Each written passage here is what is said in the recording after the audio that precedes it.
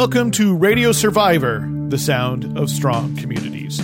My name is Paul Rees-Mandel, and I am one half of your hosting and production team. Eric Klein here. I am the other half of the host and production team for Radio Survivor. And today we will be talking about community as it relates to podcasting. Podcasting has been a topic that we've talked about here on the show, but how could we not? It's been a little bit on the back burner as of late. So much has been going on this year around community radio and internet radio that we haven't given podcasting much due. Not in the last 7 or 8 episodes. Yeah, exactly. And so Eric has been gracious enough to talk a little bit about another project that he has going on here in Portland, Oregon, that really, I think, kind of fits the bill of community podcasting. And we'll definitely kind of put the context to that in our discussion and kind of tackle some elements. And I love that Eric shares this work with me, and now he's going to share it with everyone else. And I think it kind of prompts some conversations, new ways of thinking about podcasting. It certainly expanded how I think about all of this work: community radio, community, and media. So I'm really looking forward to talking with you about it, Paul. And Jennifer Waits will join us for College Radio Watch. She's going to share her 98th radio station tour. 98 tours of radio stations that she has done and shared at radiosurvivor.com. And since we started the podcast, she's been sharing them with us here on the show. Hashtag 100 radio tours. Yes, we need you to guess what is going to be the number 100 radio tour coming up. The big reveal's in a couple of weeks. So Facebook us or tweet at us, hashtag 100 radio tours, 100 radio tours with your guess. And if you get it right, we'll give you a shout out. We'll do something special for you. We'll figure it out. How's that? We don't know, but we're making up on the fly. So, and later on the show, it'll be Jennifer's 98th tour, and it's from the borough of Brooklyn is what we'll tell you right now, and you'll have to stay tuned to find out more about this interesting and fascinating station. As well, I guess we should just always tell you that this is part of radiosurvivor.com, where we try to report on what's going on in great radio. So we do encourage you to check it out if you have a chance, if you're not already a Radio Survivor reader. We could also use your help. We'll tell you right up top. We'd love to make this radio show that could be shared with non-commercial stations anywhere, especially though low-power FM stations around the country. We could use your help to do that. Your financial support does a lot to offset the costs associated. Right now, we do have people who help us out every month with our Patreon campaign, patreon.com/Radio Survivor. Every contribution of $1, $5, $10 a month helps us do more. None of us currently draws a salary. So really, this money gets piled into just keeping the operation going, making sure the hosting is there. But with a little bit more funding, we can do more. And one of those things is to distribute this show as a full-on radio show so that we can spread the love of great radio, community podcasting, internet radio to many more people who might not otherwise encounter it here as a podcast. So go to radiosurvivor.com/support. We could really use your help. Of course, if you have any comments, send them to podcast@radiosurvivor.com. Up next is College Radio Watch with Jennifer Waits. Jennifer, thanks for joining us over Skype. Oh, thanks for having me. Always a pleasure. And so you are nearing in to your 100th radio tour. It's a very exciting, monumental event, I think. So we're counting up. It's really not a countdown. We're counting up to 100. And today you're going to share with us tour number 98. Is that correct? That's true. It's kind of even hard for me to believe it's tour number 98, but it is. And that's what we're going to talk about today. And maybe just for perspective, you could remind the listeners, so what started you on this quest? When did you start? And what started you on this quest to visit college and community radio stations? So it was in 2008, and it was soon after I'd started my own blog, Spinning Indie, and I feel like I I was covering the culture of college radio on my blog, and I remember reading about a college radio DJ in the Midwest who visited another station, and he wrote up a report about it. And I think that's what inspired me to start doing my own tours. I thought it seemed like a cool idea. So what I decided to do was whenever I was out of town, I would make some time to visit a college radio station. And for the initial tour, I wanted to visit an Under the Radar station in Boston. So I went to see WECB at Emerson College, which is the college radio station at Emerson that people haven't heard of. They have two. Yeah. So they have, is it WERS? Which is a pretty well-known station in the Boston area that is also run by students, but WECB is more of the underground, scrappy student station. Jennifer, what do you get out of visiting the physical location, the building, the people, rather than just like, I don't know, reading about a station or listening to its web stream?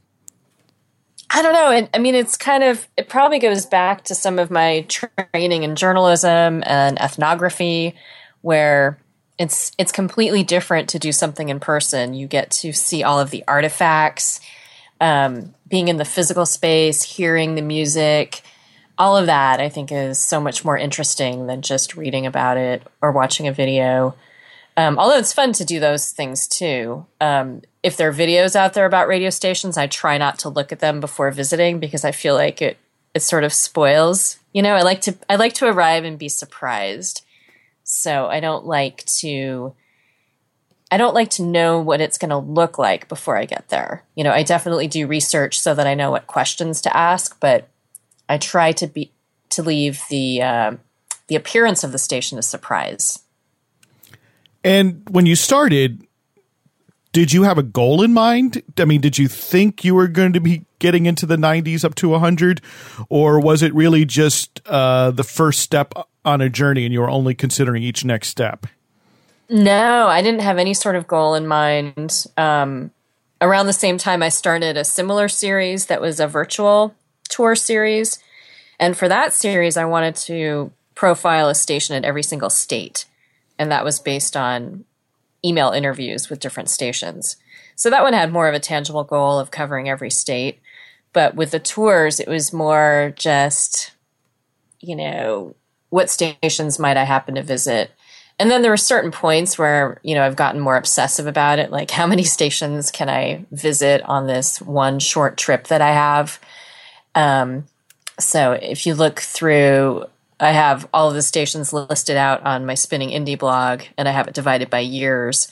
And there's some years where you could tell that I'm really ramping up. There was one year where I only visited one station, but then there are other years where I visited more than 20. And yeah, the year that I visited one station, it was Family Radio. So it was an epic one. And that, of course, was the religious broadcasters that we've talked about in previous episodes, who became famous for putting up billboards all around the world about the end of the world approaching. It didn't happen. They were wrong. Yeah. Ben, so you sort of had the scoop there for a moment on an international news story because you had toured their radio station prior to it becoming international news. So Jennifer, you just mentioned that you were at the same time, simultaneously, you were working on virtual tours in addition to your physical visits. So I'm wondering, like, what was different about writing up the real station tours? Well, I mean, I guess pictures is a huge part of it. When I first started, I mean, if you look at my first few tours, I don't have that many photos included. But as the tours have gone on, the photos have kind of taken over, and I've gotten a better camera. I take a lot more pictures. So for me, that's become a really important part of the story is the visuals. And with the virtual tours, what's going on there? What do we see? Oh, I don't know. I think it just takes you there when you see the records, when you see weird signs on the wall, when you see a strange pop culture artifact or a skull. I've seen a number of skulls at college radio stations. So college radio stations are they're sort of their physical environments, you know, get sort of decorated often in a sort of hodgepodge, it's sort of a pastiche, but it's based upon, it's sort of like years and years go by and things kind of, it seems as though things layer up, right? Every generation leaves its mark on the station visually in this way. And that to me makes it feel familiar and like home. I feel the same way about when I go to a music club in a different city, there's always something that feels familiar and comforting. And I feel the same way about college radio stations. There's something comforting. As a longtime DJ, I enjoy that space. And so when I go to another station and I see a sticker-covered cabinet, it makes me feel like I'm at home. And certainly there's stations that aren't like that. I've been to a number of stations that have remodeled and they've had restrictions about putting things on the wall. So not every station has that lived-in look. But there's still always something interesting to take a picture of and talk about. And so your next, or the tour that you're going to share with us is at Brooklyn College in Brooklyn, New York. And that station is at WBCR, is that correct? It is, yeah. BCR for Brooklyn College Radio. Are they allowed to put stickers up? I saw some stickers on cabinets. Not one of the sterile environments that you were describing? Yes, and when I walked in, there was a lovely mural painted outside of one of their studios. So they had some paint on the wall as well. They also had some cubicles, which maybe is less familiar and more corporate looking. So they had the whole array of things physically. The interesting thing, I was on this whirlwind East Coast trip in February, and I was trying to jam pack in so many station visits. So I actually went to see the Brooklyn College radio station right after I arrived at the airport. And this was one of the first times that I nearly missed my tour. I got in early, so I was all confident that I was going to get there on time. But through a series of public transportation mishaps, including a cab during rush hour in Brooklyn, I was rather late. So I nearly missed the tour. So it was a bit frenetic. And I'm really grateful to the director of radio there, Miguel Macias, as well as radio survivor friend and WBCR faculty advisor, John Anderson. They stuck around even though we had limited time. But this is just, kind of a little insider thing about my tours. I'm pretty good at scheduling things, but sometimes things go awry. So that... Yeah, like traffic, and Brooklyn College is situated in the Flatbush neighborhood, if I'm correct. So it's not exactly right. It's not exactly close to, say, Manhattan. It's not quite out of the way, but it takes a little bit of a journey to get there, whether you take public transport or a different mode of transport. Yeah, and people seem, and then by the time I took a cab, the cab was confused about where the station was because, everybody is confused about where a station is on campus. Because it's not normally it's not a landmark in a common sort of way. And so I was like circling around in these one ways, I'm late. Exactly. I need to get here for my tour. And so WBCR, tell us about the station. Is it broadcast? Is it online? It's interesting. It's kind of unusual in that it is an unlicensed AM station. It's primarily an online station, but they also have an unlicensed AM signal under the Part 15 rules. And I was asking about that, and they were saying, oh, yeah, we guess that still works. And they tested it out for me when I was there. And so we could hear it. It was still working. So I guess not too many students are walking around campus with their AM pocket radios trying to tune in WBCR. I guess not. But it's really interesting. After my visit, I did a little sleuthing about the station's history. And it turned out that around 1970, it was a carrier current station. And they were looking into installing transmitters around town in local businesses, including banks, for some odd reason. So they had the idea of spreading the signal for this campus-only station to the town with transmitters. And I hadn't really heard about that before because normally carrier current stations in, the 40s, 50s, 60s. From what I had been told, they mostly have had transmitters on campus. Yeah. So that was kind of interesting to hear that they were looking into installing transmitters off campus. Yeah, I mean, carrier current, for those who may not be aware of it, is when they actually broadcast AM through the power lines. So you can use the power lines as like one big antenna. So it was often used on college campuses because basically the station will only radiate, 20, 30 feet away from the power lines, but you could easily broadcast to a dorm, broadcast to many different buildings without needing a license in that way. And probably when they wanted to do the transmitters off campus, they're probably going to do Part 15 transmitters free air, meaning, into the airwaves.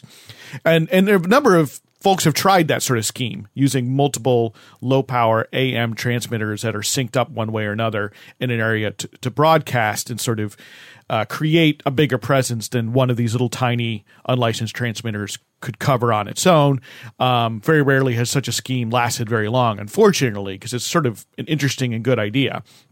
But it's interesting that they're still doing the Part 15, which means it's a legal, unlicensed broadcast on campus there. That's legal, kind of unusual. Unlicensed. What kind of and radio? Maybe, and perhaps that's the descendant of what I was unearthing about the 70s, which is kind of interesting. After I wrote up my post, John Anderson was interested to hear all of this because, as is often the case, sometimes I dig up more history than those involved with a station know about the station. Jennifer, tell us what kind of radio they make there today. Well, so it's a variety of radio.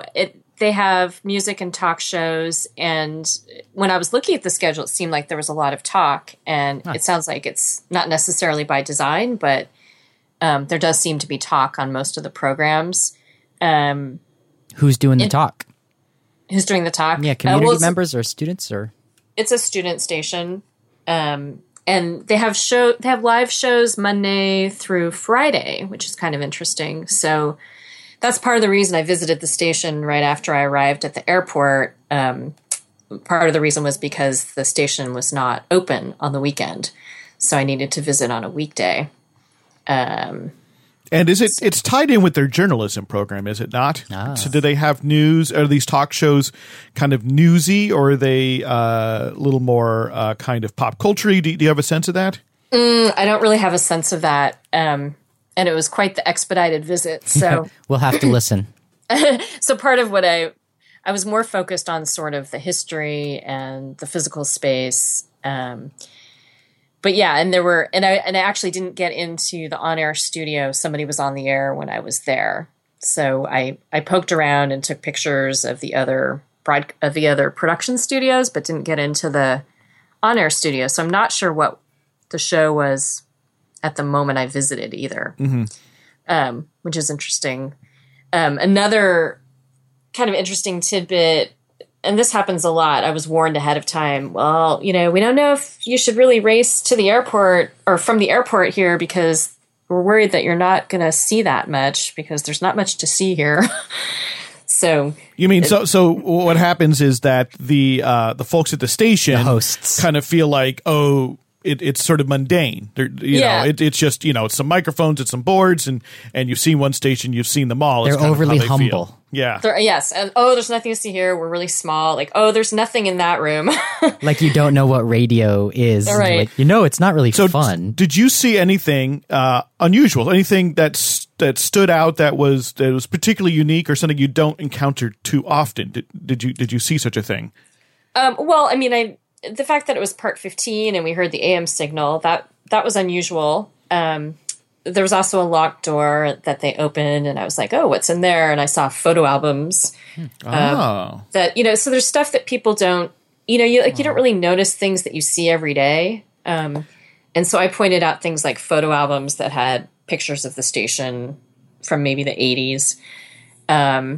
So that was kind of fun. I mean, these things aren't necessarily unusual, but kind of fun things that I spotted. But as we've talked before, often, these little tidbits of history and archive are lost, or people, if they exist, they don't know where they are. And so the fact that they have these photo albums and know where they are, it actually seems to me to be kind of unusual, all things considered, is it not? Yeah. And another really cool thing. So they have a few things in the station referencing Hyman Brown, who was a radio drama pioneer and was involved in the production of Inner Sanctum, among many other programs. And he was at Brooklyn College in the 1920s and 30s. And that was before, as much as I can tell, that was before there was any sort of radio classes on campus. But again, we'd have to do more digging to find out. But he remained a friend of the school and the station, and even did a radio drama program there in the early 2000s when he was in his 90s. Wow. So I thought that was pretty interesting, and it'd be great to hear recordings of that. I didn't get a chance to ask about that. So I thought that was pretty amazing. And yeah, back to the history. We did find out that there were radio classes in there as early as 1948. So, around his time, I'm not sure what was going on campus in the 20s and 30s as far as radio went. And so did the station exist then as a carrier current? It's really hard to find out. I unearthed that they were a trial member of the Intercollegiate Broadcasting System in 1942. And so that was an organization that was really trying to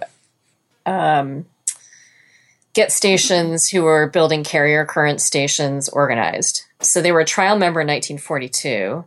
And I know radio classes were happening in 1948. Yet the station seems to celebrate an anniversary of a station launching in 1968. So that doesn't mean necessarily that nothing was happening in the 40s. Right. It seemed like they were working on it. But I just, it's the kind of thing where I would probably have to go through old student newspapers and yearbooks to find out for sure. Right. Go and do that primary research. Yeah, absolutely. I know. Once again, it just shows this history of college radio so interesting because, there is this sort of history going back, as you pointed out, into the 20s. And until at the creation of FM, there really wasn't reserved space for non-commercial radio. So, and I think, and of course, AM transmission is complex and expensive. It takes a lot of space. You need big antennas. And I can imagine that's why a lot of, schools decided to go with carrier current because it would allow them to serve an on-campus population pretty well at a relatively low expense, all things considered. So it's interesting to me that I didn't even realize that the IBS was organizing carrier current stations back then in the 1940s. Oh yeah, I mean that was why they started, and some of the people behind, what could have been one of the first college carrier current stations at Brown University, they were the original folks behind IBS. So there's this great little book, The Gas Pipe Networks, that recounts those early days of carrier current starting in 1936. So I like to go back to that little book and dig up tidbits like the fact that Brooklyn College was a trial member of IBS. That's how I found that information. Right. Once again, Atur is giving us both sort of an eye into the present and how the station is now, and into the past of not just that station, but college radio, but also, it's radio. This is the story of radio. So we really appreciate you sharing the story of WBCR with us, Jennifer. And this will be, you're going to share this write-up and pictures at radiosurvivor.com? Yes. In fact, it's already posted, so you can take a look now. We'll go ahead and we'll post it at the show notes, radiosurvivor.com/podcast. And coming up next week, you will be sharing station number 99. And we will not reveal that yet. So folks are going to have to wait until next week. And then the big reveal will be, of course, station number 100. I know, coming very soon. So maybe start your office pools, make your bets. Give us a guess. Tweet us at Radio Survivor, or go to our Facebook page for Radio Survivor, and we should come up with a hashtag. We should hashtag 100 Radio Tour, 100 Radio Tours. I'll take it. Hashtag 100 Radio Tours. Yeah, 100 Radio Tours. So tweet at us what you think the number 100 ways, and we'll see if somebody wins. And if somebody does, we'll find something. Maybe some stickers or something. That makes me want to go back into your archives and start tweeting out links to number 22, That's number right. 44, finding tidbits that are exciting to me and using that hashtag. That's going to be my project this week. Well, thanks again, Jennifer. Oh, yes. And we'll talk with you next week. All right. See you next week. Bye, Jennifer. Bye.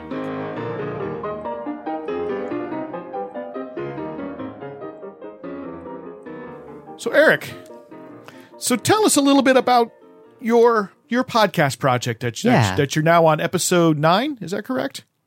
I just released number 10, I believe. Number 10, okay. Well, so I have a show that I call Derailer, which is... I love that name, by the way. Thank you. I tell you every time, but I love it. It's on iTunes. It's on the internet, derailer.xyz. It is my new radio show that doesn't air on the terrestrial stations at the moment, but I'm always thinking about whether or not I should be approaching the numerous community stations that I am now blessed with being nearby here in Portland, Oregon, because it is a program, the Derailer show, that I'm working with groups of improvisers here in Portland and making the show. I think that's all I really want to say about it. So what kind of improvisers? Comedy improvisers. Okay. It's there's a certain Portland style of live comedy improv that's I think similar to other big cities, but not necessarily heard on podcasts the way that they do it around here. And so I'm really excited about being somebody that gets to capture that butterfly, as it were, because these live theatrical events are so special and so unique. They happen only once. These stories that are spontaneously generated by writer-performers on stage happen only once for a room full of appreciative people. So it's really neat to get all of that artistic energy that's just swirling around the city and getting it onto my little podcast and trying to share that both with the internet and the future, because it's certainly a special little time. It's also worth mentioning that what's happening is we do this work at a new theater space, a artist-run comedy theater space in downtown Portland above the Siren Theater. It's called the Kickstand Comedy Space. And in addition to my podcast, Derailer, there's a handful of podcasts that either had a little bit of energy behind them before they came to Kickstand, but also we are getting a few new podcasts up off the ground under the Kickstand umbrella. Are these comedy podcasts? Yeah, okay. They're live. I can tell you all about them, but that's something to mention. So, you said that there's a particular brand of Portland improv comedy, and I know that so improv comedy has become its own podcast genre. Yeah, right. Sort of. I think Comedy Bang Bang is sort of the touchstone many people turn to, but there's many shows out there that are based upon doing some version of improv comedy. And can you kind of, well, first, can you kind of explain for people who may not really know what it means what improv comedy means, as opposed to sort of like Saturday Night Live or sketch comedy? Yeah.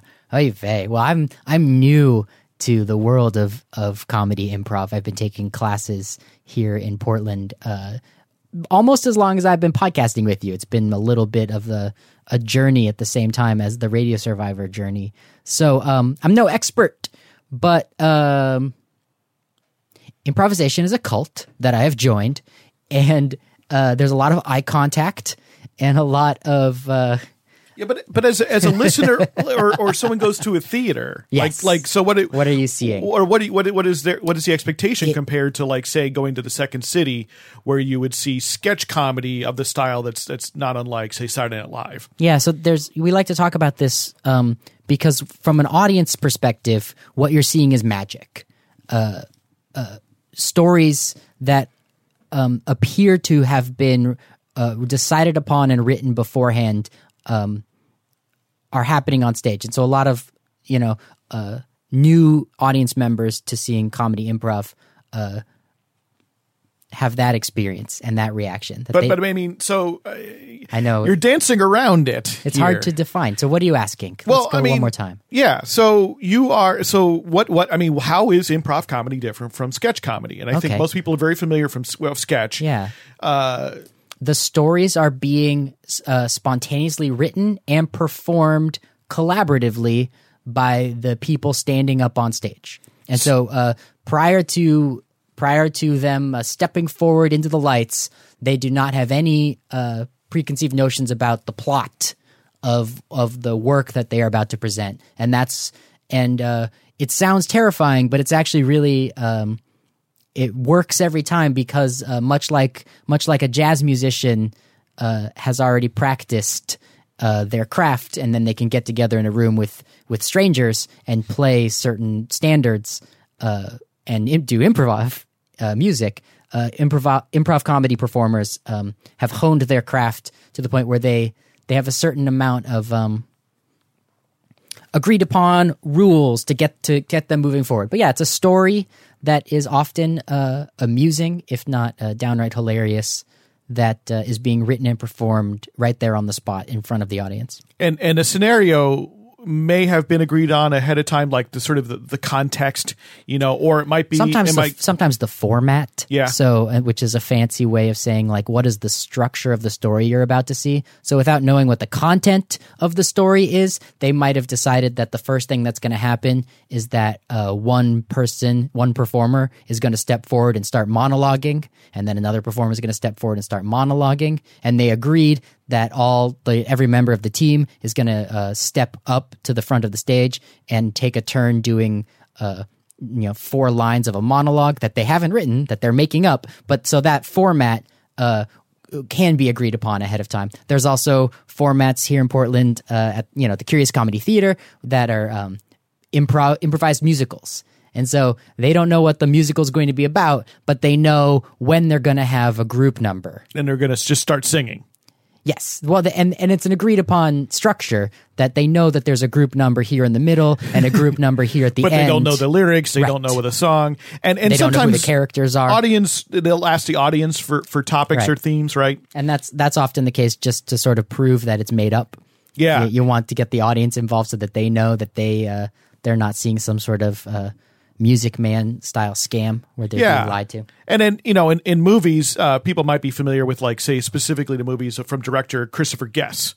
There's which would be like This Is Spinal Tap or Best in Show they're improvised movies, and in the fact that there's sort of a general agreed upon plot, but many of the scenes are actually improvised. There's no written dialogue, and things can change, and the actors are expected to basically make it up, but also to do so in a manner which you pointed out, like in sort of like jazz musicians. There's rules. There's a little bit of structure so that you don't have somebody attempting to grandstand and take over and push everybody out of the way. It happens. Those people aren't usually invited back. Yes, but because again they're sort of violating the norms. They're violating the rules. It's intended to be collaborative. It's very collaborative. It's a very sharing environment. You definitely will find that improvisers, the ones that I know, especially here in Portland, devote their energy to making the other people on stage look good. And so that really is an incredible group of people to work with. So what makes this Portland style unique? Why is this something that I can only speculate, but I have a theory that since nobody in Portland is paying the bills with their comedy, you sort of have a less aggressive environment than in other cities where improv and comedy can be a job. And so you might have, and there's very few cities where that's true. Probably in Los Angeles, Chicago, and New York, perhaps. Yeah, exactly. And I don't even know if New Yorkers can make a living off their comedy. Well, do they do improv at the Upright Citizens Brigade? They do it there. Do they get paid to do it there? Some people do. Yeah, right. which is a theater which is well known for helping to promulgate improv comedy and teach improv comedy. But I wonder if it's sort of like, I would make a comparison to indie rock, right? You have these like scenes that come up, often in not in New York, not in the big major cities, but in smaller cities, and it seemed to be often fed by the fact that there's a lot of cooperative energy, or a lot of often bands work together, or they end up inadvertently creating a style together because they're all playing in the same venues, playing in the same bills, and they're able to sort of pursue it because they're not necessarily all fighting to get signed or to become big stars so much as they're all really just want to work together and play together, and maybe they hope, of course, that they'll make careers out of it, but that sometimes is not necessarily the primary thing at the moment. Do you think that's kind of a parallel to what you're describing? I just realized that I've stepped out into dangerous territory because I've actually been flirting with the concept of launching a new podcast around this very idea to sort of dig into it more. Because one thing it's important to mention is that everybody in the Portland improv scene took serious classes in other cities and have brought those ideas here. So there's Austin, there's Los Angeles, there's Chicago, there's New York. It's all a part of Portland's. And I think that's true for LA. LA is very Chicago.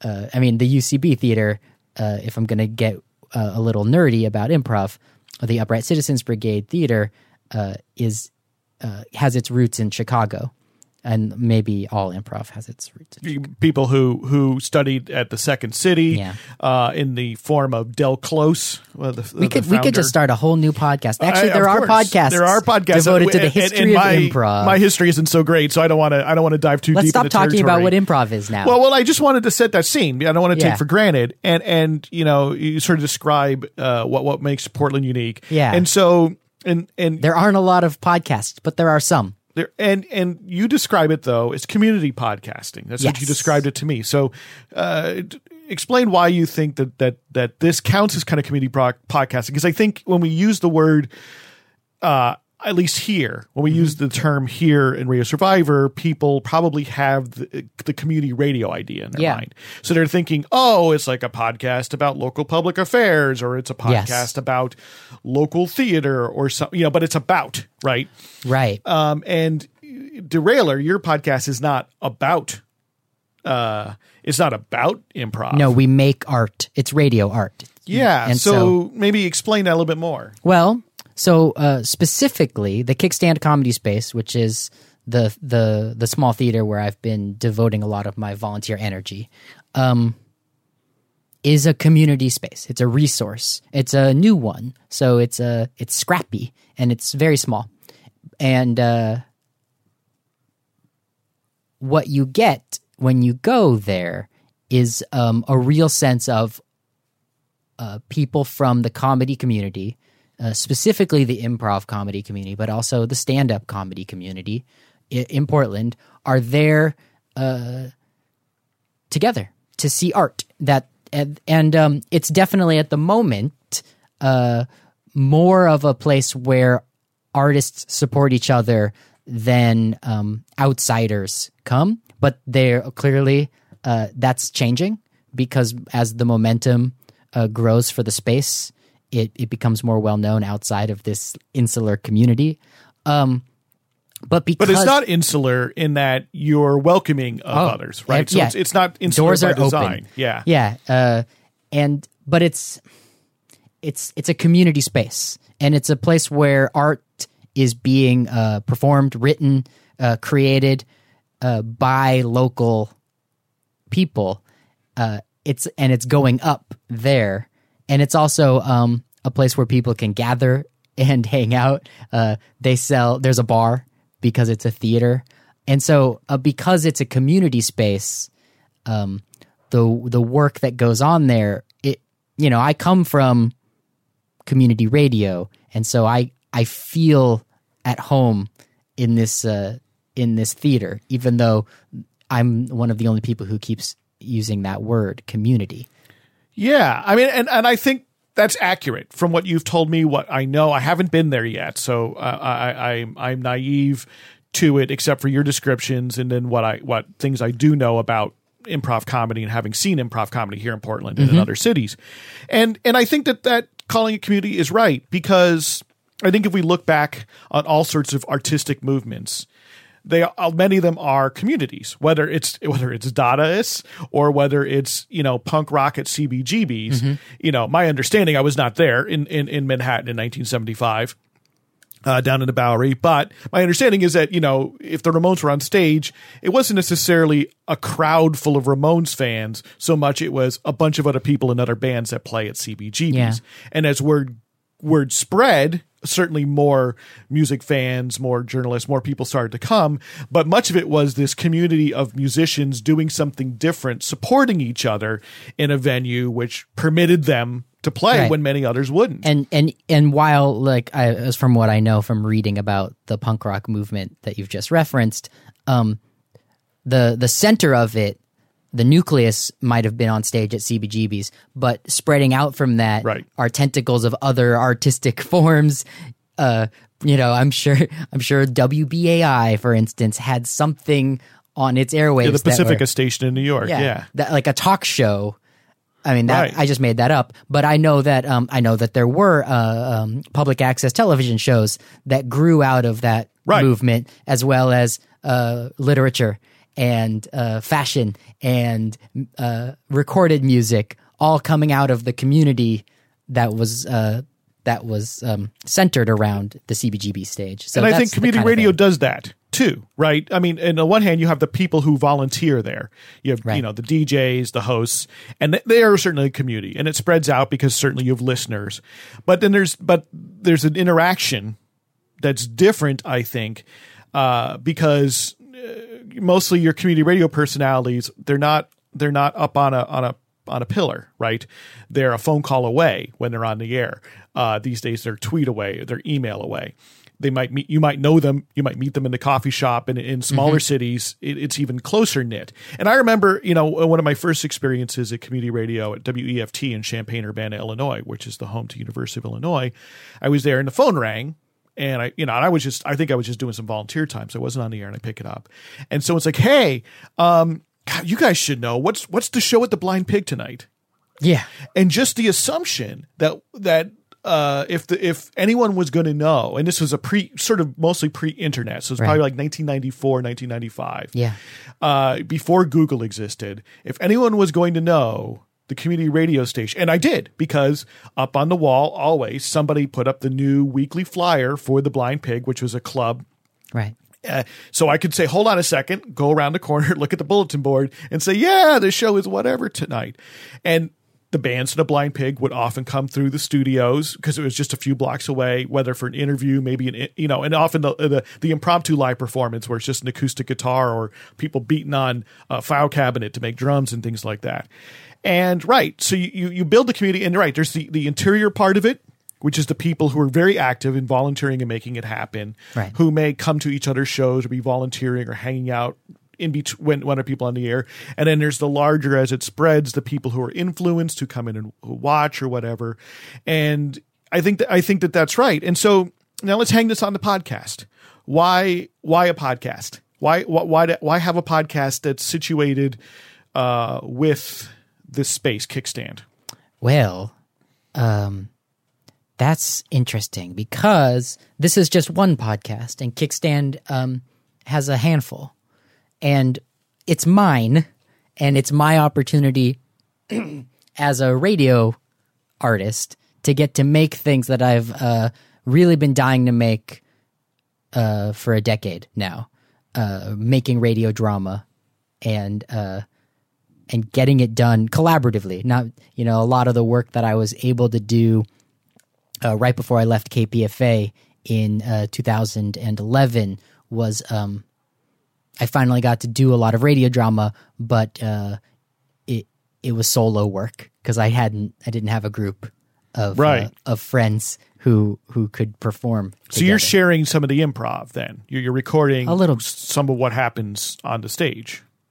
Well, it's what we're doing is sitting in front of microphones because that's the most important thing when you make radio. You can't set up a microphone near a stage and make radio out of a live performance. People have to perform into microphones. So on the one hand, you've already sort of kind of kicked the legs out of some of the table of what's really amazing about what's going on at Kickstand, because people are not up on their feet in front of an audience. They're sitting down, and it changes things. And they're speaking into microphones. Someone could show up and watch, though. Yes. But wait, ask that question again. Could I show up and watch? Oh, in the audience. Yes. Yeah. 5:45 to 6:45 p.m. on Mondays, we are recording our show. Because so much of the time, a studio where a podcast will be happening, either explicitly or metaphorically, the door will be closed. Right. And there's an on-air sign or something. We're trying to build it towards being a live show. We've actually recorded the new episode that's up as of yesterday when we're recording this of the Derailer show is a live show in front of a really wonderful audience. So the laughs are evident. But you were asking about yeah, I asked why a podcast. Why a podcast? Because I make podcasts. Yeah, and so but there's a lot of ways that these things can be shared. But what does it do? Hopefully people who don't have the opportunity or haven't taken the opportunity yet to see a show at Kickstand will now get that because it's on the internet and the internet is worldwide. Or what if I am nowhere near Kickstand? Right. What if I'm in Osaka or in Anchorage? So the internet is worldwide, so it gives you that chance. I mean, because I think that often the in the sort of pre-podcasting era, audio comedy for most people is pretty limited. Pretty much, it was comedy albums, right? Stand-ups, and principally stand-up. You had sort of this sort of radio theater tradition in the 70s and the 60s, whether it was like Von Meter's The First Family, Mike Nichols, or Mike Nichols and Elaine May, Nichols and May, or the National Lampoon, or Firesign Theater. But that kind of petered out by the time we're into the 80s. Pretty much, most people's experience was stand-up comedy, and many of those were of course, in the late 80s and early 90s. They were, platinum albums. And so why not have an album? Or, why not have, sort of cull, like a lot of times what they do is you cull, right? You cull the best and you release it all as an album or something, something of the sort, right? Which is kind of what a stand-up does. They do their routine, on a tour, on several tours. They get really polished until they finally feel like, okay, I'm ready to lay this to tape and to release it, because I feel like I really got my good hour together. So, so my question is with a podcast, it's much more, it's not just one, right? It's not going to be, it's cold. It's ongoing. It's every week. Why does that serve this medium, this particular form of improv comedy? Well, for one, because improv is live theater being written and performed at the same time by a group of people, it's actually very exciting to think about 7 or 8 writers, people who are thinking all the time about both what's going on in their lives and what's going on in their communities and what's going on in the world, getting together and creating something that's dramatic and fun at the same time, and that being a moment in time. And so when you capture that moment in time week by week, you really, when you have the opportunity to listen to that fresh, you're really getting, we record a podcast, we recorded a podcast last week that is probably a little more springtime, and springtime in Portland is a very special thing since we are subjected to quite a extreme form of winter, not snow and cold, but very gray and very sunless. And then all of a sudden, the sun comes out, and so you're getting people in your community creating art at the same time as you're living your life. It's very immediate. And so, how does the podcast serve the community then? Well, it's art for the community. It's something for the people here now. Right now, I think about the community that this podcast is directed at as actually being the considerable group of people doing improv in Portland, because it's definitely in the hundreds of active improvisers, people who every week put a little bit of their energy, if not every single ounce of their free time. Most of these people have day jobs outside of the arts. They're hardworking. There's a whole lot of computer programmers. And so at the moment, when I'm thinking of the kernel, because of course I'd love for there to be an audience beyond that kernel. But the first group of people, the first dozens of audience members, community members that I'm thinking of is those people. And so I think it's nice that they can hear themselves and their friends making good radio. And there's a tension there, though. And this to me, this is an interesting tension, right? I feel it.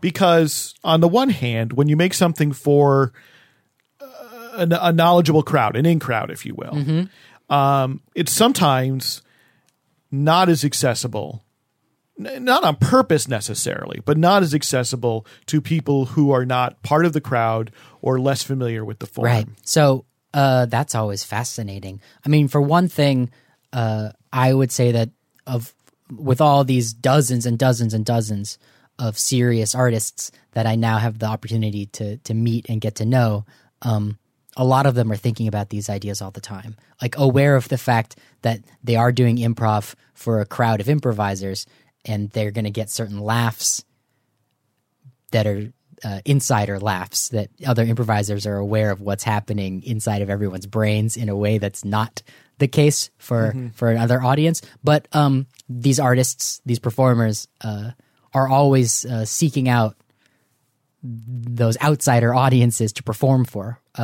There's a really wonderful show that I had the chance to see that took place at the museum here. The Portland Museum did a crossover collaboration with my Kickstand friends, where first an artist being exhibited in the Portland Museum would speak about their work, a little slideshow presentation, and then the improvisers would do their thing, sucking in the details, sucking in the emotional truths of what had just been presented, and then doing theatrical comedy improv based on that work. And so that was 90% of the audience was a totally different crowd than who would show up at a Kickstand show. I mean, 99% of the audience. And so, yeah, the community of people that I'm working with, they have that in mind. They don't always want to just play to the choir. And to me, I mean, there's always that tension, right? And it's any art, because I often enjoy art that is difficult or community radio. How right? often is the community radio audience only talking to And itself? how often is community radio confounding, right? And I enjoy some of that, right? Where there's a show where they're playing essentially noise music, which is sometimes indistinguishable from bad reception, and it's on purpose and it's artful, and yet it's alienating and difficult to get to. And that's what I love about community radio and college radio is radio willing to challenge people's perceptions, challenge people's assumptions and their ears. At the same time, it can be alienating. It can be what am I listening to, and I don't want to hear this. And so one reaction can be turn it off. Another reaction, I've been on the receiving end of it, is the phone call. I mean, I've had the angry phone call. Someone calling and saying, "What are you playing? This is terrible. You're offending me with this thing, and you should not do it." And I've received pledge drive calls where like, "I would be giving you $50, except this show so offends me." The pledge drive ultimatum. Yeah, right. Because it just doesn't belong, and the sort of the argument, well, then don't listen to it, just doesn't work. Yeah, it also, you just made me think about the idea of left progressive community radio having a certain tone that doesn't always include even like-minded people who aren't already built in, ready to be listeners to that radio. They're sort of sometimes to me, I think about it being like the sky is falling, or these people are these people are the worst people in the ... and they're Right. doing this to us. And if and I think it's something that we've talked about before in the podcast and offline. There's often a like, if people only knew about this thing, Then the world would be a better place. and The awareness paradigm. yeah, and so there's a like, and yeah, I would definitely say that that's something that community radio people should have in the back of their minds as well. Are they speaking just to the regulars, or are they trying to be more inclusive. broadening their scope? Yeah. So, and it's an interesting, I think, problem with podcasting, right? Yeah. So with radio, you have an effective monopoly on one frequency. And in any given city or any given area, there's a discrete number of these frequencies that are receivable. So somebody who hits seek or scan on their radio has a 1 in 20 some chance of hitting your station in some particular area. Or somebody will be listening to the show prior and may leave the radio on for a number of reasons.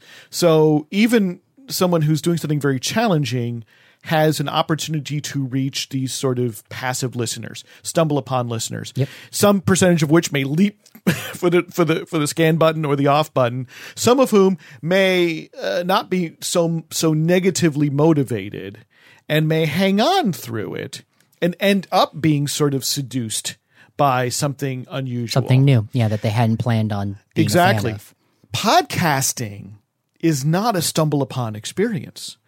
Moreover, it is definitely an experience that people truly select it. They truly seek out by any number of mechanisms and then choose to listen, right? And we're still on the cusp of the kind of on-demand era, right? When you could just sort of press play in your app and it just plays. It's sort of that way on your computer. But we're still almost in that area where you first have to subscribe and then get it, right? There's a lot of steps that someone has to take. And when you're doing something that might be unusual or not so mainstream, or it maybe inform not that it's a little different. Yeah. How do you square that circle? Well, this is fun because this is something that's an ongoing thought process. I mean, on the first and foremost, I started the work because I wanted to do the work. It just was important to me to make a new podcast, and I had some audience in mind, but that audience was very, very narrow. And the work, when we get together and sit down at the Kickstand Comedy Space and get around the table and start to make this radio show, what we're going to do on Monday, this coming session, is a developed idea compared to what we started with 12 weeks ago when we began. And so that I love that it's turning into something new. And that's podcasting in a lot of ways, I think. And a lot of endeavors. And so it's actually becoming more important to me now that the artists who are collaborating to make it are all more on the same page than we have ever been before. It's fun to start thinking about how do we make something that people other than us and our friends can enjoy, but while perhaps maintaining a sense of the art, what makes it special, right? Because and that's an essential tension, right, between sort of making something that's popular, and making something that's satisfying. This just came up with a new friend of mine who's a smart guy. He knows what he's doing, and he's working for the Kickstand Comedy Space in public relations. So his goal is to get the word out about the shows that are going on, the live theater that can be seen here in Portland if you wanted to come to the Kickstand Comedy Space on the nights that shows are happening. And when he was explaining to me that his goal to get somebody to come to a Derailer show, his goal was for the intern at the Weekly to care enough about the the announcement of the show to put it into the calendar of events. And what was required was that we had to tell that imaginary intern exactly what the show was, and it had to be compared to something that they already knew and already knew they liked. And that was like a puzzle that is taking me a few weeks to solve. It's you have to be didactic, and often great art is the opposite of didactic. Yeah, and as a creative person who's doing this for love, and because it was a real there's like this has been like a fantasy project of mine for a long time to make radio art like this. Mm-hmm. And it's not like other comedy podcasts very much at all. And I hope you should insert some of it in here somewhere. We should take a break. I don't know where, but you really must, because I think we've been talking about it and people need to hear it. Yeah. Maybe they hear it right now. Every episode is different, guys. But give it, but a sense of it. I'll be in a group of people and they'll say, be like, what's your name? And I'll be like, oh, my name's Ryan. And someone else will pipe up, no, his name's the Professor. And the Professor is like the prevailing name that I'm called in that realm, so much that after a couple years I was there one time, and some friends who knew me as Ryan happened to be in my camp, and they were yelling like, Ryan, but everyone for weeks had been calling me the Professor, so it didn't even click in my brain. I'm just like, what? And I looked around, I didn't see anything. I'm like, they must not be talking to me, and left. It's funny how anywhere I go, it's kind of like, when you have a phone and each person has a different ringtone, and you can kind of tell, whatever, like if anyone just like yells a nickname, I kind of like know before I look on who it actually is. I had a contingent of friends in high school who liked to call me Cyborg because I'm hyper-logical, and they thought that I didn't have like proper human emotions. I had a job one time when I was young. I was Twinkie the Kid, and everyone started calling me Twinkie. That really sucked. Blatch Brothers, come on in here. Come on in. Sit down. Do you know why you're in here? No. Look, giving kids the nicknames is one thing, but you can't go around posting on social media names for all the teachers. Do you two know how serious it is to accuse someone of being a white supremacist?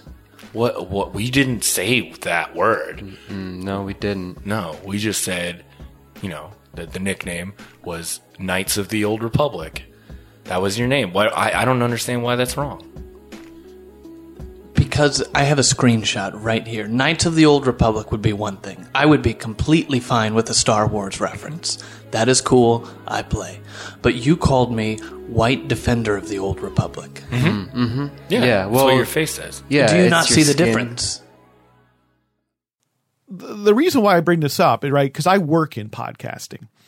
And you work with some very successful comedy podcasts. Work for some. I work, and you don't create them. I do not create them. I take no credit. Get the word out. But I spend quite a time thinking about why they are popular. Yeah, and those podcasts in the Earwolf Network are certainly something that every single person, including myself, is very familiar with. It's like sort of the ground on which we're standing as far as comedy podcasts. I also feel special because before comedy podcasts existed, I was thinking about making stuff like this at radio stations. Right. And I and that's where it started. Yeah, and I want to mention Joe Frank now and forever as being one of the first times I heard radio drama, as they say, making art on the radio that was as exciting to me as a good movie. Yeah. And different.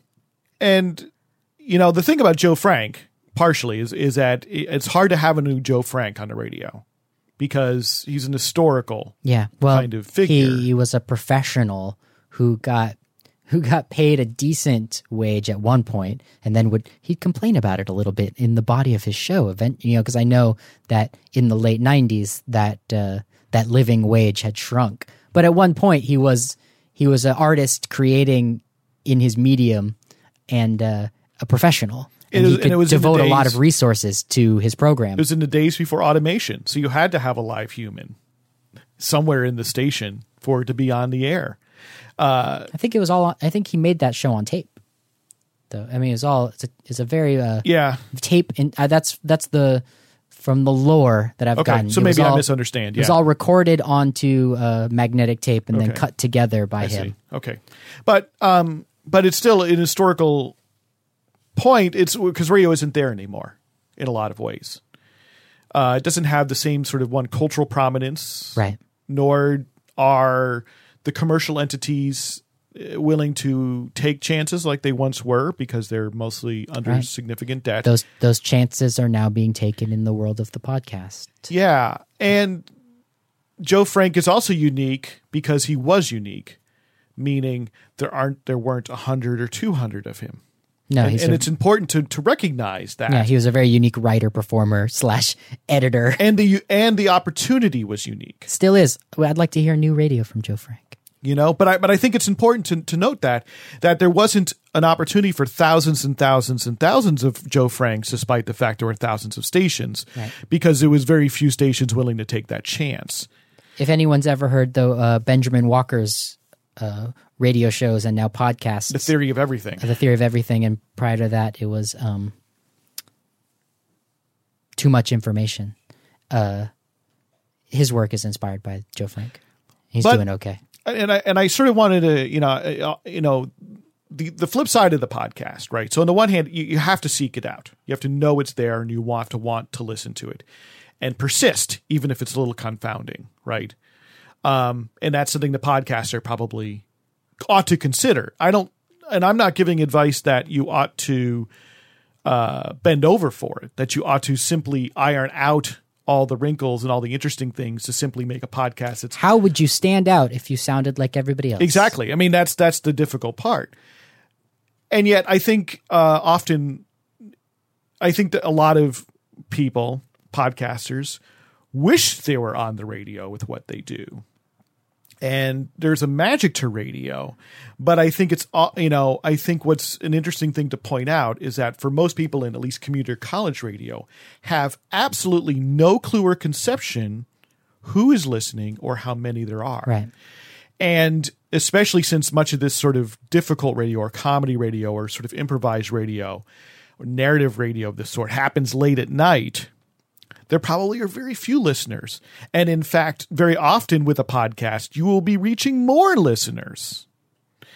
And people may look at, and sort of the double-edged sword of podcasting is that if you use a podcast host, you'll know how many people downloaded it. And sometimes that number leaves you a little crestfallen. Yeah. People see the number in front of them, 50, 75, 100, and think, oh my gosh, that's not a lot of people. But a community radio station or a low-power FM station at midnight may indeed have fewer people than that listening at any given hour. But you're sort of ignorant. You're insulated from that. Right. And the feedback you might get, like phone calls. I mean, if you get 3 or 4 phone calls an hour, you're going to feel like I'm on top of the world, but that may be all your listeners. That might be all three of them. Right? And with radio, yes, you may get in front of or into the ears of people who weren't expecting it or weren't looking for you. And that stumble upon is very difficult to replicate. But it can work against you, right? In the same way, especially now that radio is less primary in so many ways for people. Right. There's fewer people, especially who might be looking for comedy in particular. Right. I think people go looking for radio. They have probably their uses are, I can probably name them off. They're looking for news, weather, sports, information, music of a particular type, usually, or probably they're probably also looking. Some of them are looking for sermon. Right. Oh, yeah. They're looking for inspiration, religious inspiration. And then they're, maybe looking for political opinion. And that's kind of it, right? And so the number of people who might even now turn to radio for art, hoping to get art, and it doesn't mean we shouldn't deliver it. It doesn't mean it shouldn't be there. But I think it's probably fewer and fewer.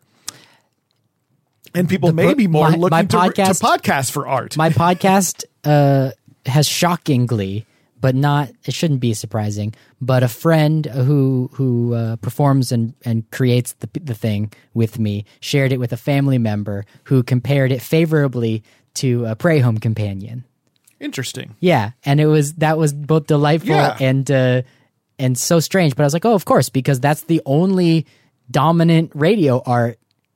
That's all there is in most people's for most people hometowns. That's right. And it made me like Prey Home Companion a little bit more because I had kind of happened to know that what he's been doing with his radio program is keeping a radio tradition alive from a few generations ago. Yeah. That radio performance, that live theater was a lot more prominent in ye oldie times. Yeah. And so feel free to cut this out. So I'm going to speak a little more specifically, but I think it's important. Let's do it. So, and I've listened to only one episode. So I have not taken in the fullness of what you've done. I listened to episode number 9 and I found it a little inscrutable, right? A little confounding. And that was good because it really forced me to think a little bit more about this tension. Right. And let me put words in your mouth. I think the reason why you were confused when you listened to it is because I don't begin the program by going, hello, everybody. My name is Eric Klein. You're listening to the podcast that I make. Coming up next, after I tell you about my show tour dates and my Twitter profile, coming up next is some improvised comedy that I created with my friends. It also centers around the theme of nicknames. And first, you're going to hear some man on the street interviews. I don't do that. No. I just play you some tape. It took me, as I said, 26 minutes to really feel certain of what was going on. And by then I was pretty certain. And that experience can be frustrating. I want you to listen to it again someday. Not anytime soon. And that frustration, though, can also be productive, right? Like art that is challenging can be good. And right. I don't, so, and yet, why I think it's worth talking about with regard to podcasting in particular is because of the fact that you don't have a captive audience in the same way as right. you would with radio. And so one of the things that I think I'm taking for granted, but I'm not taking for granted, I'm actually very grateful, is that the group of people that I've brought on to work with are somewhat prominent artists in this community. And they like what's happening, and that's been really wonderful because that's a surprise, right? And that is very important feedback and so if I have 10 people who participate on a regular basis in the creation of the show, and they're happy with how I edit it, I think we're developing slowly like a reputation for art worth paying attention to. It's definitely it's not Comedy Bang Bang, right? Which is an extremely popular comedy podcast that makes sense. And it can actually be confounding to new listeners as well. The conceit is it's a talk show and there's an interview, but then it gets interrupted by various people who wander into the studio. That's the conceit. But if you are tuning in hoping to get that interview with the celebrity guest in its entirety, you will be frustrated because you'll never get it. Yeah, because all of a sudden, right when Patton Oswalt was about to answer a question, a very ridiculous character played by an improv comedian will stumble into the show and dominate. Yes. Yeah, dominate it. And that's part of the fiction. But it's not explained to you outright. Like it will never be explained to you when you tune into the show. But because the show takes on sort of familiar forms, yes, it's a little bit more seductive. Including, it starts off as a radio talk show. Yeah, our show with a known host, who's there every week and plays the part. Our show is a lot more like an experimental documentary, right? And I think that's right. And you use forms that I've seen used in television, right? Like it's not unusual to see sort of sketches or other things interspersed with a man on the street interview, or extreme man on the street interview, like Billy on the Street. But television gives you all these extra cues, visual cues, Right. that immediately reveal what's going on. And that's just the one episode you listened to. The also known as Nickname episode was one where I combined the live theatrical comedy improv with man on the street interviews with people who I talked to about their nicknames. Yeah. And then created a montage. Other episodes have been a little less in scope. Yeah. And I think it's really important that people are pushing the boundaries of podcasting, often in ways that might be challenging or inscrutable or frustrating for some listeners. And it would be completely inappropriate hubris for me to generalize my experience Yeah. to everyone. I also think, though, there's a little bit of a parallel I would use is like buying records, which I guess people don't do anymore, but you used to, right? And often you would buy records that you hadn't heard. A certain class of collector. I'm certainly one of those people, and so you might go into a particular genre area in the record store. If you were lucky, it was one of those great independent record stores where they might have staff picks and they would write, on an index card, a quick little blurb of what they liked about it. And so you might take someone's suggestion, but mostly you would go in unheard. So you had to judge on the cover art, maybe where it was, maybe if you'd maybe heard of the band name, and you take a chance, right? And in so many cases, you might get a record. And you'd be like, oh, okay, I thought this would be punk rock, and it's kind of punk rock. Or you'd say, I thought it was punk rock, but they have a tuba? What's going on? And maybe you would be like, oh, wait, punk rock with a tuba is really cool. Or you might be, this violates all my norms of punk rock, and I will sell it immediately. I will throw it out. And I think a podcast can be a similar way. People aren't exchanging money, but they're taking a dive. And I've done that, right? I've looked and said, oh, this podcast looks interesting. I'll listen to it and go, it didn't really do it for me. In some cases, I get 10 minutes in and I'm gone. I'm out. In some cases, I go, well, there's potential. So maybe this is just not the episode for me, and I'll check out another episode. And then reserve judgment. Or, I'll come back to it with different ears, and the podcast I'll be like, oh, okay. I didn't get it, and now I get it. In the same way that I have sometimes bought a CD that I listened to the first time and like, I don't get it. I don't hate it. Yeah. And I'm sort of, I don't get rid of it, but it just could have buried. And then someone says to me, you should really listen to that CD again. It's really worth your attention. I'll go, okay. And that recommendation or recontextualization, giving me a new way of thinking about it and approaching it, allows me to take it in a way that I simply couldn't before. Yeah, you should check out some of the other episodes, because I think what might have accidentally happened was that we'd established a format, as we talked about, who speaks first and what they say, and then how that leads into the improv through creative, organic. An organic creative process over the weeks. We had established a format with the show, and then on that particular nickname episode, I took it to another level that, now that I think about it, might have been designed just to please me as a radio producer. I put a very heavy hand on the editing, and in a way that makes me smile, and it's something that I want to hear in all my podcasts. But I realize, there are people that aren't used to this many cuts in a radio program, right? In a radio program that doesn't, that isn't all things considered, cuts that aren't announced. Yeah, and now you are going to hear the voice of so and so, who is a so and so, and this is what they think about so and so, and then you hear them say that. That's usually what radio is. This American Life, which will use a lot of cuts. But that's what they cut. They tell you. Or if they don't, because they don't always tell you, but they provide auditory cues. So it may be somebody who's on the phone. It may be live audio, so you can tell it's like outside or somewhere else. You are always introduced to the person who is speaking, either immediately preceding them speaking or very soon after.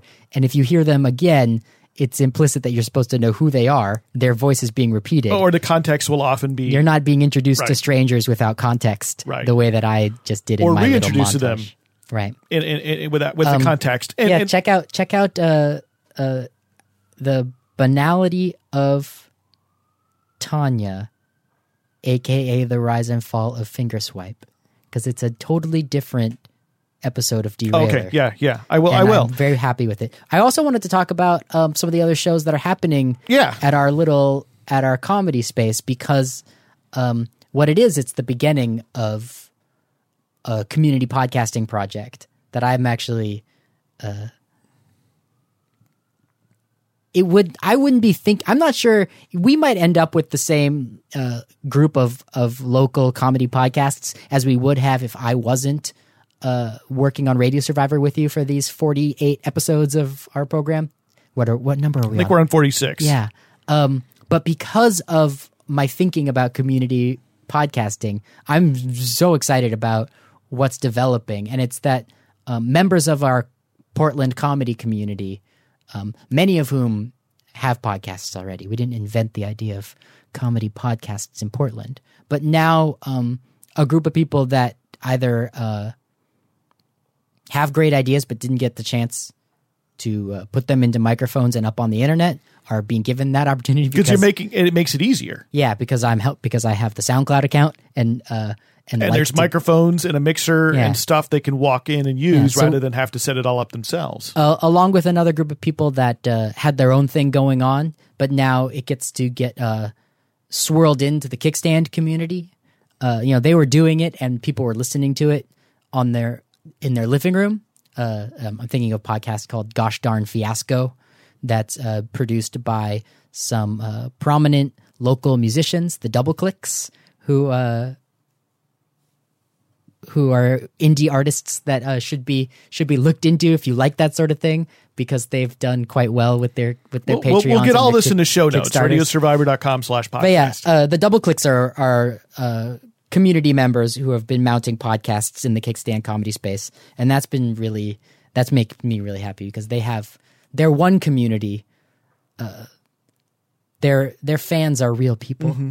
They've never been marketed to anybody. And so the idea of that community being swirled into the Kickstand comedy space community is really wonderful. We have a show with a stand-up who Adam Posse's Time Capsule that I'm very excited about. That one episode's in the can and another episode's about to be put on tape this week.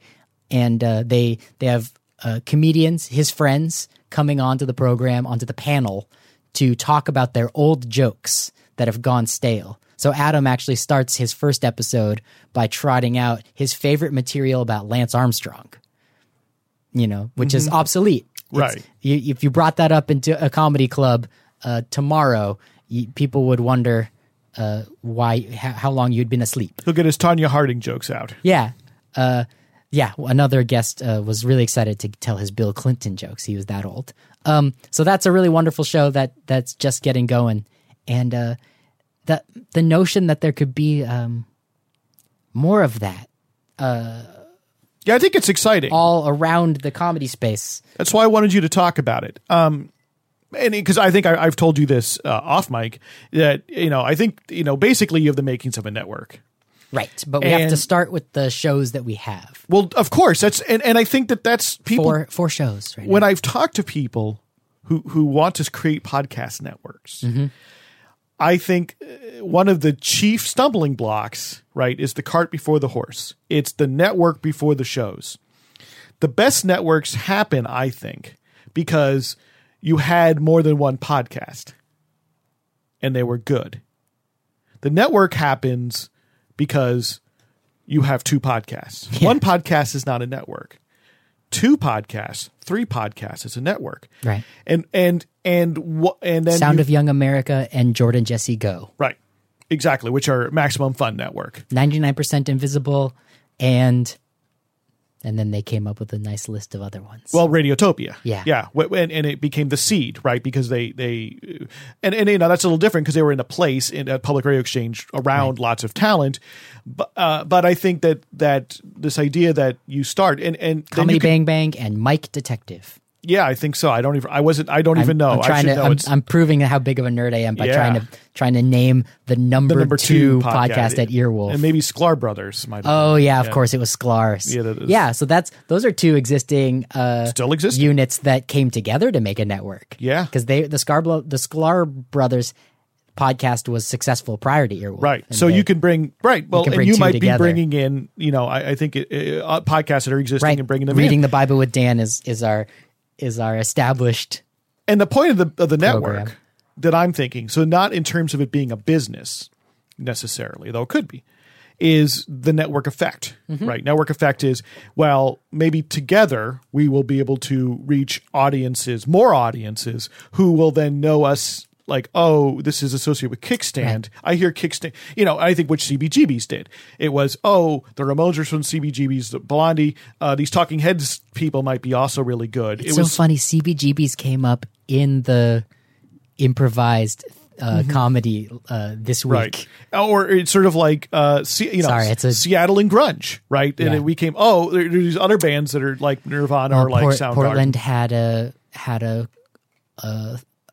music venue in the 90s called the X-Ray Cafe. That was very much that. Yeah, that performed had that that task, sort of had which was the local influence, which was the spiritual inspiration for the naming of the new community radio station in town, X-Ray. Yeah. So it's all a piece. So I think it is exciting because and you're bringing together a few factors. One, having a space. Yes. So even if you're expanding the space virtually through podcasting, the fact that there's a place where all these talented people can come together, maybe not all at once, I think actually helps. Yeah. And two, you're giving them the microphones, right? I mean, although podcasting is easy, it's still effort, and it can be a difficult effort on your own. And to do all these things, and having one or more partners who will help you both in terms of encouragement, but resource, etc., makes it easier. And I think once you get to 2 or 3, 4, 5, 6, 7, 8, 9, 10 podcasts happen more easily because you sort of show it can be done. And, you end up being able to give new talent that leg up that maybe you didn't have for the first 10 episodes, but isn't that part of what community is this mutual uplift? Another thing that I'm really excited about is that back when I spent all my time at KPFA, a big community radio station in the Bay Area, I always thought, like, here we are. I happen to have the privilege of getting paid. Here I am with a job in radio, and we really have nothing to talk about if there isn't a community outside of the walls of the station who's actually doing the work of what matters to people. And so if that would mean activists who are fighting for the rights of hotel workers, or that would mean actors and theater directors who are mounting real plays for people, or film festival organizers who are putting together really great film festivals that people were going to go see. And even elected officials, all those people who are actually doing the work outside of the station would then have the opportunity to have their voices broadcast inside of the station. But the station itself was not generating a lot of culture on its own. And it's really exciting to be doing something that feels like community radio in a group that has a much more outward-facing focus than making radio. Yeah. Like it's comedy first. And it's funny also because I have this need to like defend comedy because it's not serious enough. Because I come from radio journalism and news and public affairs. And I will say now that our comedians at Kickstand, as well as comedians all over the globe, are talking about news and public affairs yes, every second. Absolutely. They are talking about the North Carolina bathroom law. They are talking about Ted Cruz holding hands with Carly Fiorina on stage. and on and on and on. They're talking about Donald Trump. Right. In the same way that Colbert, Right. or The Daily Show, et cetera. But I don't know if everyone needed me to give that. No, but I do air understand that because community radio can be sometimes very arch. We certainly had and unfun. At KPFA in my day. It isn't always, but it can be. There was a budget for a lot of things, and there was not a budget for radio theater or for comedy. Right. That was something that that needed to happen on people's own time. And one of the most heartbreaking emails I ever saw come into Earwolf, the podcast network that I work with, was from somebody who was in the theater in Paris during the terrorist shootings last fall.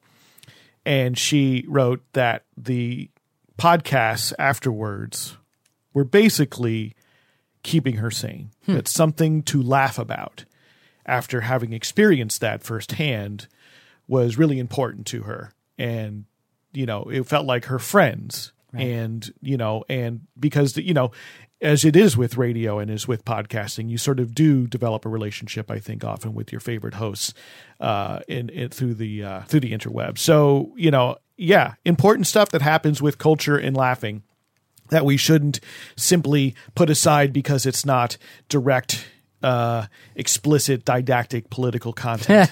You should know about this thing so that you can help put a stop to it. Yes, indeed. Well, I think I really appreciate you talking about this with me, Eric. I hope it was more than just me talking about the thing I like doing. No, I don't think it was, but we'd love to hear from you. And look, are you doing, listener, when I'm addressing you, are you doing something? Are you doing podcasts? Do you want to do podcasting? Do you have thoughts about this? Because I think it's kind of a conversation around this side of podcasting, trying to figure out the aesthetics and audience and why you do it and how you do it, not just in where do you plug in the microphone or, who is the best host, but some of these, I think, real communication choices are interesting to me at the very least. And I hope that they're interesting to you because I think it helps us all explore making better podcasts, making better radio, growing what can be a podcast or what can be radio. And, I hope, also opening up to new voices, new points of view, and broadening the scope. So we'd love to hear what you have to say.